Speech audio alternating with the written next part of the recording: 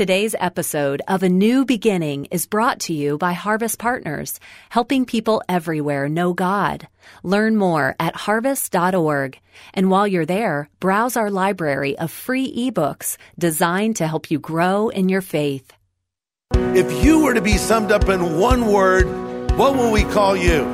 Mr. Critical, Miss Cranky. Are you always known for being the negative person? Instead, we want to be Mr. or Miss Encouragement. Our moods are contagious. Coming up today, Pastor Greg Laurie urges us to pass on an encouraging frame of mind to those around us. An encourager sees the potential in others and cheers them on. This is the day when the lost are found. This is the day for a new beginning. Amazing grace, how sweet the sound. Again you hear all the angels are singing.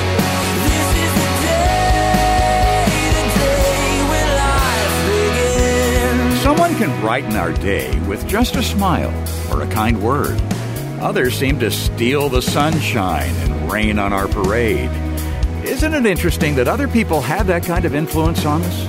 Today on A New Beginning, Pastor Greg Laurie points out we should take that to heart and learn to have a positive influence on others. It's not that hard to do, and the rewards are wonderful. You've joined us for a study in the book of Acts that Pastor Greg has called The Upside Down Life.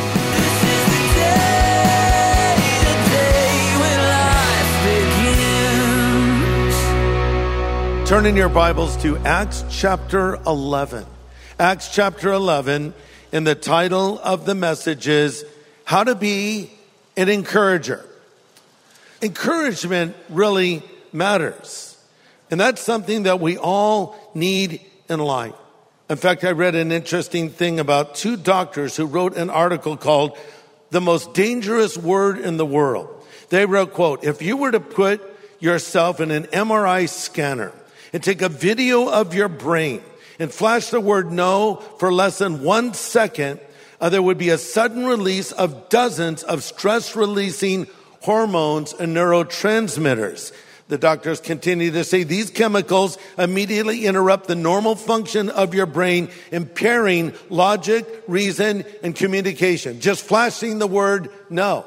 But then they went on to say, but positive words like peace and love alter the expression of genes, strengthening areas in our frontal lobes, promoting the brain's cognitive functioning. So it reminds us that words really matter. What you say to people really matters. What you hear from people really matters. Abraham Lincoln, the President of the United States, needed encouragement. He was really attacked in the media of his day. And after he was tragically assassinated in the Ford Theater, they found his personal belongings, and among his items that he carried with him, a little pocket watch and some other things, they found a little folded up newspaper article from some paper some time ago. And it simply had these words written on it that President Abraham Lincoln is one of the greatest statesmen of our time. And when Lincoln would get discouraged, he'd take out that little piece of paper and read it again for a little word of encouragement. Proverbs 25:11 says, the right word at the right time is like precious gold set in silver. So I want to encourage you.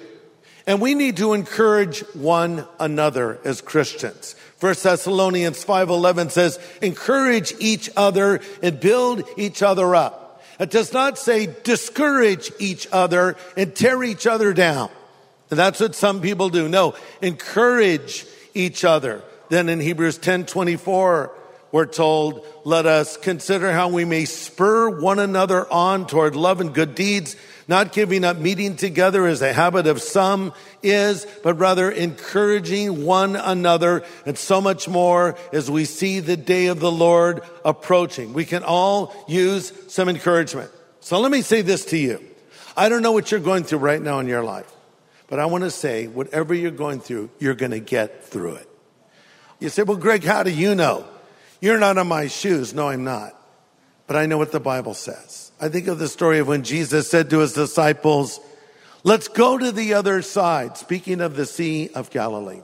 So they boarded their little boat, and predictably, a storm came, and it was a big storm, so bad that even the seasoned sailors despaired of life.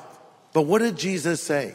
He said, let's go to the other side. He did not say, let's go to the middle of the Sea of Galilee and drown together, shall we? If he said that, I'd said, rather not board that boat, if you don't mind. He said, let's get over to the other side. He did not promise them calm seas, but he promised a safe arrival.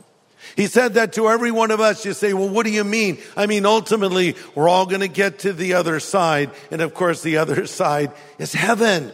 And you're going to get through whatever you're going through right now.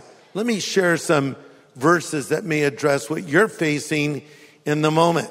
You might say, I'm a failure. I'll never change. I'll always be the way that I am. The Bible says you can do all things through Christ who strengthens you. Believe what the Bible says, not what your emotions say. That's Philippians 4:13. You might say, well, I'm afraid of the future. But God says in Deuteronomy 31:6, be strong and courageous. Don't be afraid or live in dread of them. For the Lord your God goes with you. He will not leave you or forsake you. You might say, well, I can't go on another day. I can't handle what I'm going through, this hardship, this illness, whatever it is you're facing. And I'm reminded of the words of the Lord to the Apostle Paul as he talked about his affliction that he described as a thorn in the flesh. The Lord said, my grace is all you need. He'll get you through what you're going through. You say, but I have no future.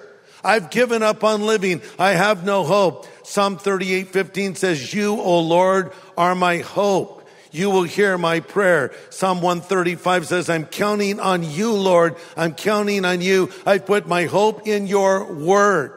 Don't put your hope in your circumstances. Don't put your hope in your money. Don't put your hope in people. Put your hope in Christ and trust the word of God. And I can't talk about hope without quoting Jeremiah 29:11, where the Lord says, I know the thoughts that I think towards you, says the Lord, thoughts of peace, not of evil, to give you a future and a hope. Okay, so I want to talk about a guy in the book of Acts that was known for encouraging others. Actually, his given name was Joseph, but he was given a nickname. And his nickname was Barnabas, which means the son of encouragement, or another way to translate it, he was known basically as Mr. Encouragement. Mr. Encouragement. I love that.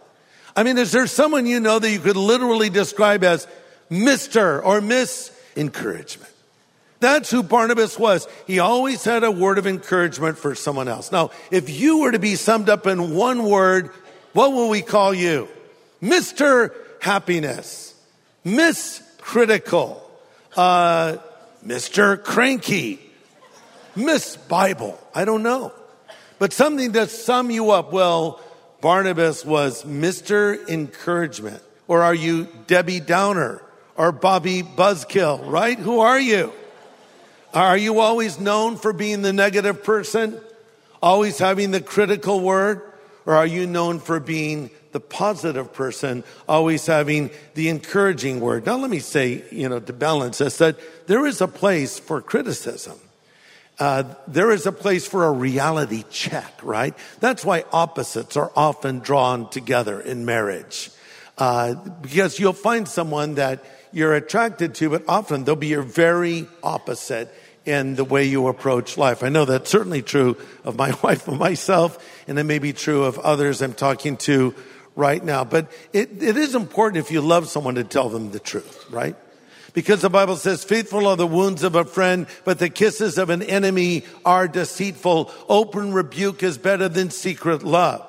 So sometimes as a way of showing my love, I will say a critical thing, but I'll say it in the right way. I mean, if you're known for encouragement and compliments and affirmation, then when you bring your word of criticism, it will be received. But if you're known for negativity, hypercriticism, and meanness, when you come with another criticism, which may in a sense even be valid, it will not be received because you're Mr. or Miss negativity. Instead, we want to be Mr. or Miss Encouragement, just like Barnabas. Pastor Greg Laurie will have the second half of his message in just a moment. So many listeners have commented on the help they receive from the resources we make available at A New Beginning. Like this listener. Pastor Greg, I was sitting at my grandmother's funeral this weekend, talking to my cousin about the recent loss of his father. During the conversation, I found out that my uncle was given a copy of your New Believer's Bible. On the last day of his life, just before he died from a brain tumor, he understood the simple faith that you spoke of, and he knew where he was going after this life. I thank God for the hope of the gospel and its power. Thank you for being bold and using so many avenues to get out the gospel. If you'd like information about Pastor Greg's New Believer's Bible, just contact us at harvest.org. That's harvest.org. You're joining us for a study in Acts 11 today called How to Be an Encourager. Here's Pastor Greg once again.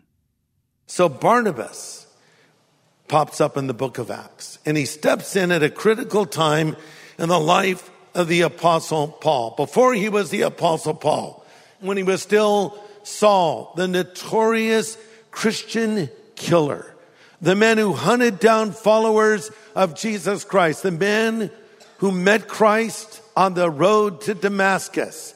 The problem was a lot of people weren't buying it. They weren't believing that Saul was actually now a Christian. I mean, I don't even know what the modern equivalent of that would be. Maybe it would be Alice Cooper. You know, I've gotten to know him a little bit, and I've interviewed him. We've hung out some.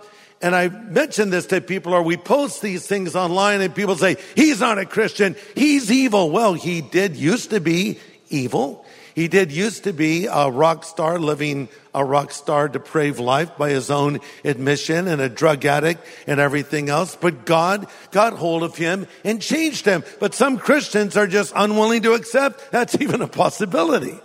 Reminds me of another friend of mine named Michael Franzese. Now, I met him years ago. Michael was being groomed to become the godfather or the Don of the Colombo crime family. He's a good fella, a made man, a mobster. And so I had heard that this guy named Michael Franzese is a Christian and he wants to talk to you. And he used to be in the mafia. And my response was, I'd rather not meet him. And then I asked, did he use the word whacked at any point in his conversation?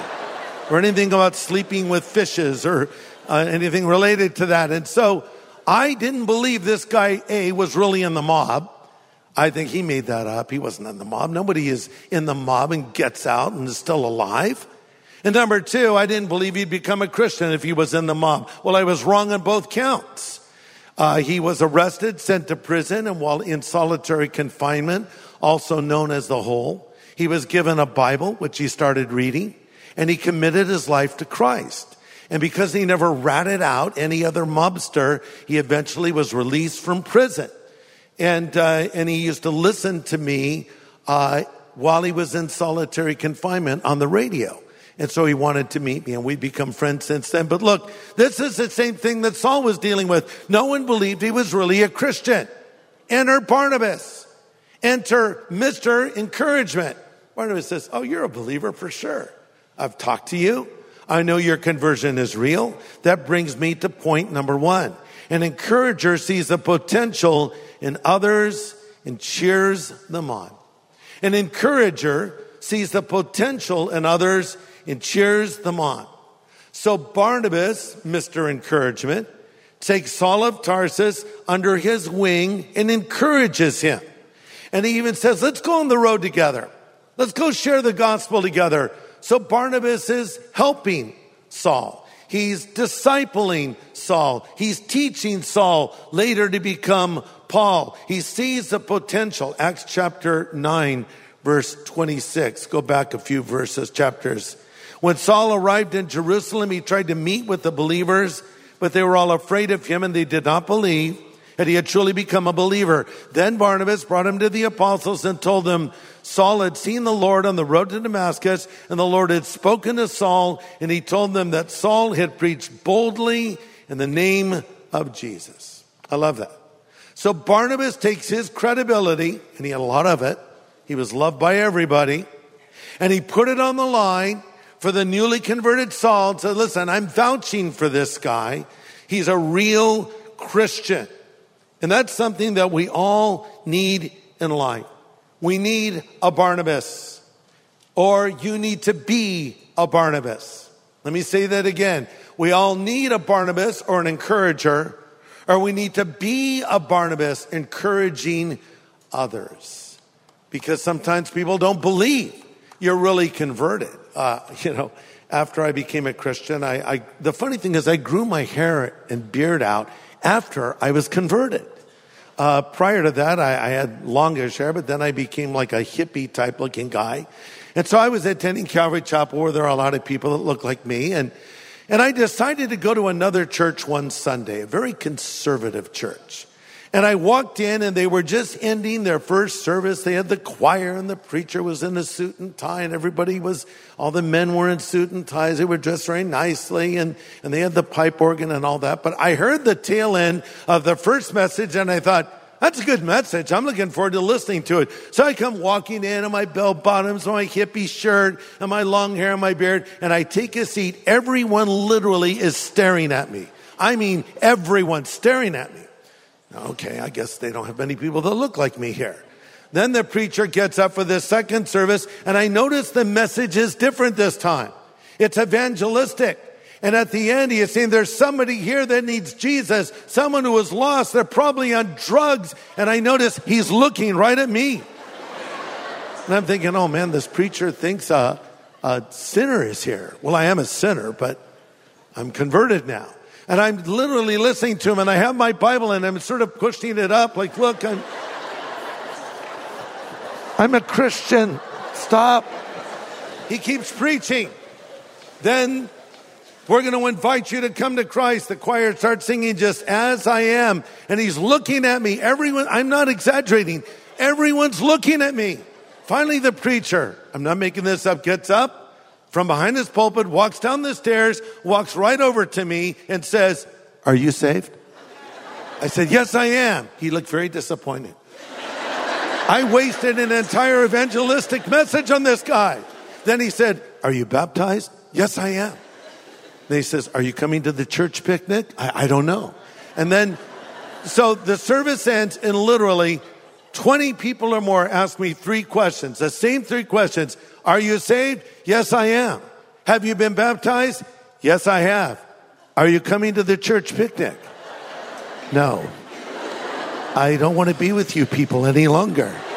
You're a little weird. I needed someone to help me in that time in between after my conversion, because it's really easy to fall back into your old life and get pulled back by your old friends, right? You know what I'm talking about? And then you're doing the old things again. And I was a new Christian. I wasn't raised in the church. I didn't understand their lingo or vocabulary. And I went to this little Bible study on my high school campus after I was a Christian, and the guy they brought in that week was a little different. And I felt very uncomfortable. I thought, I don't know if I really want to hang around these people, but I'm not really comfortable around my old friends anymore. Maybe I'll just sort of be a solo Christian. I'm telling you, I could have fallen through the cracks so easily. But thank God some guy who was my Barnabas came up to me. His name was Mark. And he said, hi, your name is Greg, isn't it? Yeah, it is. I saw you accept Christ the other day at the Bible study at lunchtime. I said, yeah, it's kind of even defensive. Yeah. He goes, that's great. Okay. He goes, you want to come to church with me? I said, no, thank you. No, I want you to come to church with me. No, I don't want to go to church with you. No, really, you got to come with me. I don't want to come with you. He says, where do you live? No, I don't want you to come. Next thing I know, he's at my house. He picks me up. He drives me to church. I love this guy. He was so persistent. And that was Calvary Chapel in the middle of the Jesus movement. I walked into a spiritual awakening and I didn't even know it. And I walk into this building and it's filled with people, all this excitement, so many younger people as well, older folks too. And I was a little overwhelmed by all this love, and I actually didn't want to be there. And I was hoping I could just leave, and because there were no seats, and someone in the front row waved, Greg, they were from my high school. We have a seat for you. So I take a seat in the front row, and out walks Chuck Smith. And I heard the Bible presented in a way for the first time that I understood. And then they couldn't keep me away from the place because I just wanted to grow and learn more. Listen, we're all called to be a Barnabas. Some people want to be the Billy Graham, or they want to be the Apostle Paul. Someone's got to be the Barnabas, working behind the scenes, because that person you're discipling, that person you're encouraging may go on to change the world. And your words matter, and your encouragement matters.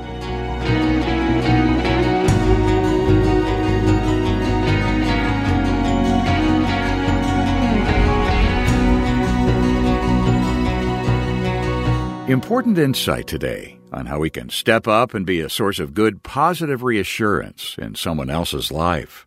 Pastor Greg Laurie with counsel from our study series in the book of Acts, a series called The Upside Down Life.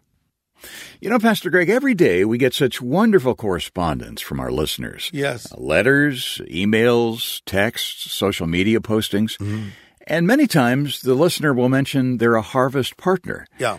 And that just makes us smile because that means they're part of our family. Explain that. Well, Harvest partners, in case you don't know, are people that stand with us every month. You know, so many of us listen to Christian radio and we listen to great teachings, or we listen to our favorite Bible podcast, and these things become a part of our life, and sometimes we take them for granted. And so, you know, when they say, hey, help us financially, we think, oh, well, someone else will do it. Well, sometimes someone else doesn't do it. And so I'm asking you to be a partner with us. What does it mean? It means that you make a commitment to stand with us financially every month. You decide how much that will be, but every month as that gift comes in, that enables us to plan for the future and think about new opportunities that are out there, and many opportunities pop up all the time to reach more people with the Word of God. Now, look, there's a lot of great ministries out there that are well worth supporting, but let me just toot our own horn for just a moment.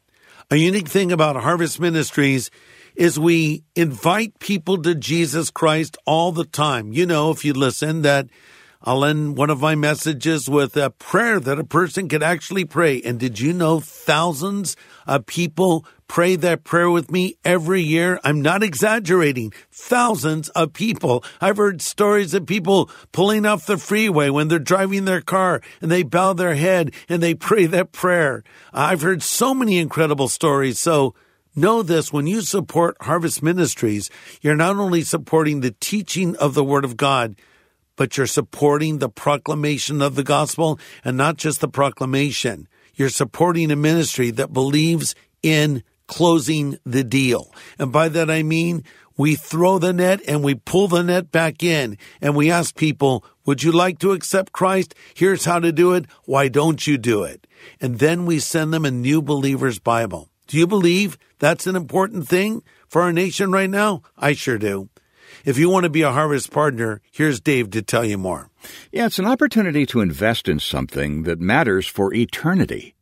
And Pastor Greg is looking for 1,000 new Harvest partners to join us right now in working together to reach people in such a critical time. The world is a mess, I'm sure you've noticed, but it's the perfect opportunity to invite them to look beyond this world.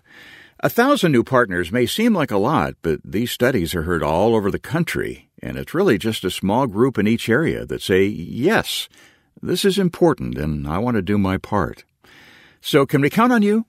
We'll say thank you for becoming a new Harvest partner with a copy of Pastor Greg's book, Steve McQueen, The Salvation of an American Icon. Now, we'll only be mentioning this a short time longer, so call us at 1-800-821-3300. That's a 24/7 phone number, 1-800-821-3300. Or go online to harvest.org/partner.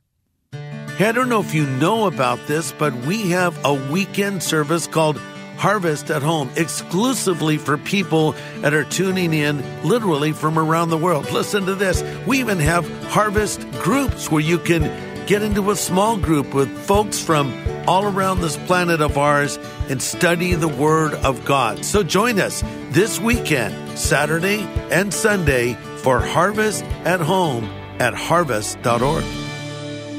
Well, next time, more insight from Pastor Greg's study called How to Be an Encourager. Join us here on A New Beginning with pastor and Bible teacher Greg Laurie.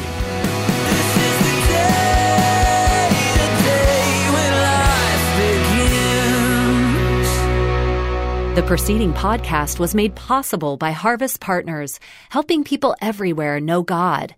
Learn how to become a Harvest Partner, sign up for daily devotions, and find resources to help you grow in your faith at harvest.org.